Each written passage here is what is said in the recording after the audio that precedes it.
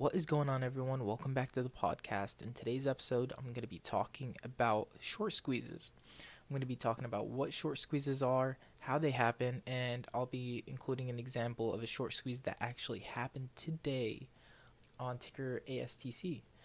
Now, as a long bias trader, I really love short squeezes, and you can make a lot of money off of them. So, what exactly is a short squeeze? Let's say there's a stock that makes a move up and short sellers begin to think that it's too overextended. It starts coming back down. Short sellers start sizing into their positions, and then out of nowhere it starts slowly curling back up. And this is what we call trapping short sellers. Now let's say it keeps creeping back up, it curls and it squeezes back up. Now you have short sellers that are trapped into their that are trapped in their positions and they want to get out.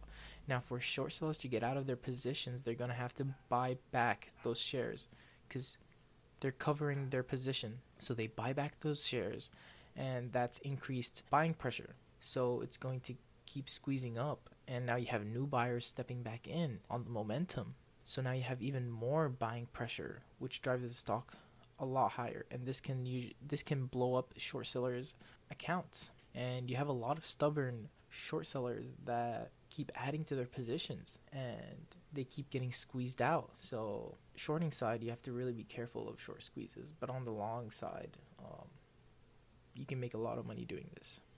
Now I'm going to be talking about ASTC today because it made a beautiful move and a lot of short sellers thought it was done, but it ripped out of nowhere. And I'm going to tell you how you can find those indicators, what you can look at to predict this happening.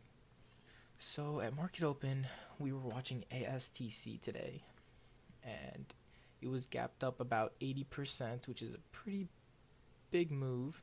At market open, it popped up for a moment, and then it dropped. And my trade on this stock was, I waited for the washout long, and I got in and sold it into the quick pop. So then it curls around, comes back up, and then it starts fading, and people thought it was done. Short sellers thought it was done.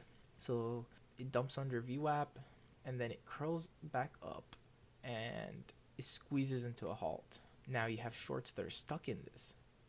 What's interesting is that whenever this dumped under VWAP, if you were watching the level 2, you can tell there was some sort of manipulation going on. There was something holding the stock up.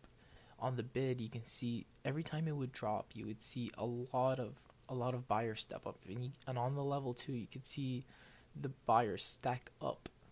And by stack up, I mean at every price level, there was multiple buyers sitting up there. And by also watching the tape, you can tell that there was a buyer soaking up all those sells orders that are going through. So when it dumped under VWAP, and not just when it dumped under VWAP, ever since the market opened, we were seeing these wicks. The candles were looking like what we call them as hammer candles. Basically, they'd dump and then they'd push back up and they'd form a wick, meaning that there was support. There was a lot of support. Every time it would dump, someone would push it back up. The buyers would step in, and that kept on happening. So that was the first sort of indicator that we were seeing. Now, when it dumped under VWAP, that was happening again. We saw several big buyers step up.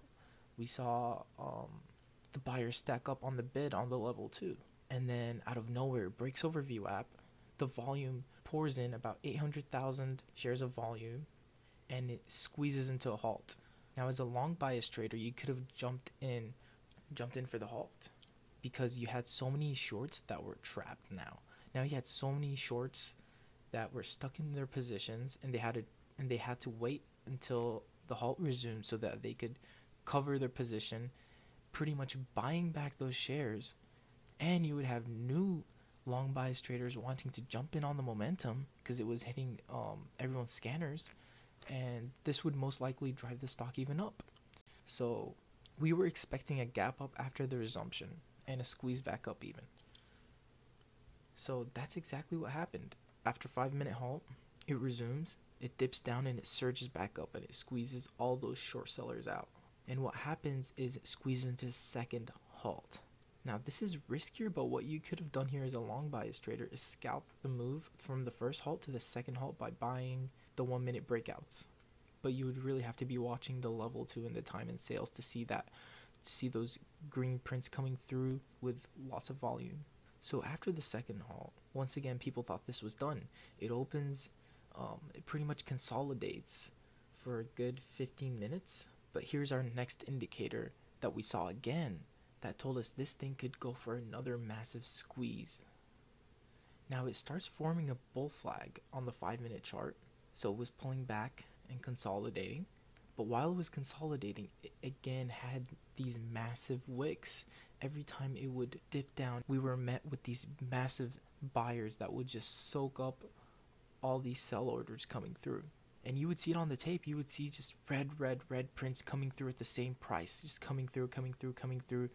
And the bid would support these. And you'd have new buyers just step back in every time they'd get bought up, and you'd have these refreshing orders. And by refreshing orders, I mean every time a buyer gets bought up, every time those shares disappear on the bid, you'd have a new buyer that would refresh the order. So once they get chipped through, you would see that order pop right back again with a big buy order.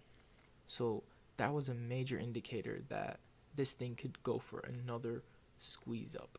And about after 15 minutes, once again, you probably have your stubborn shorts right here, probably sizing into their shorts, into their short positions.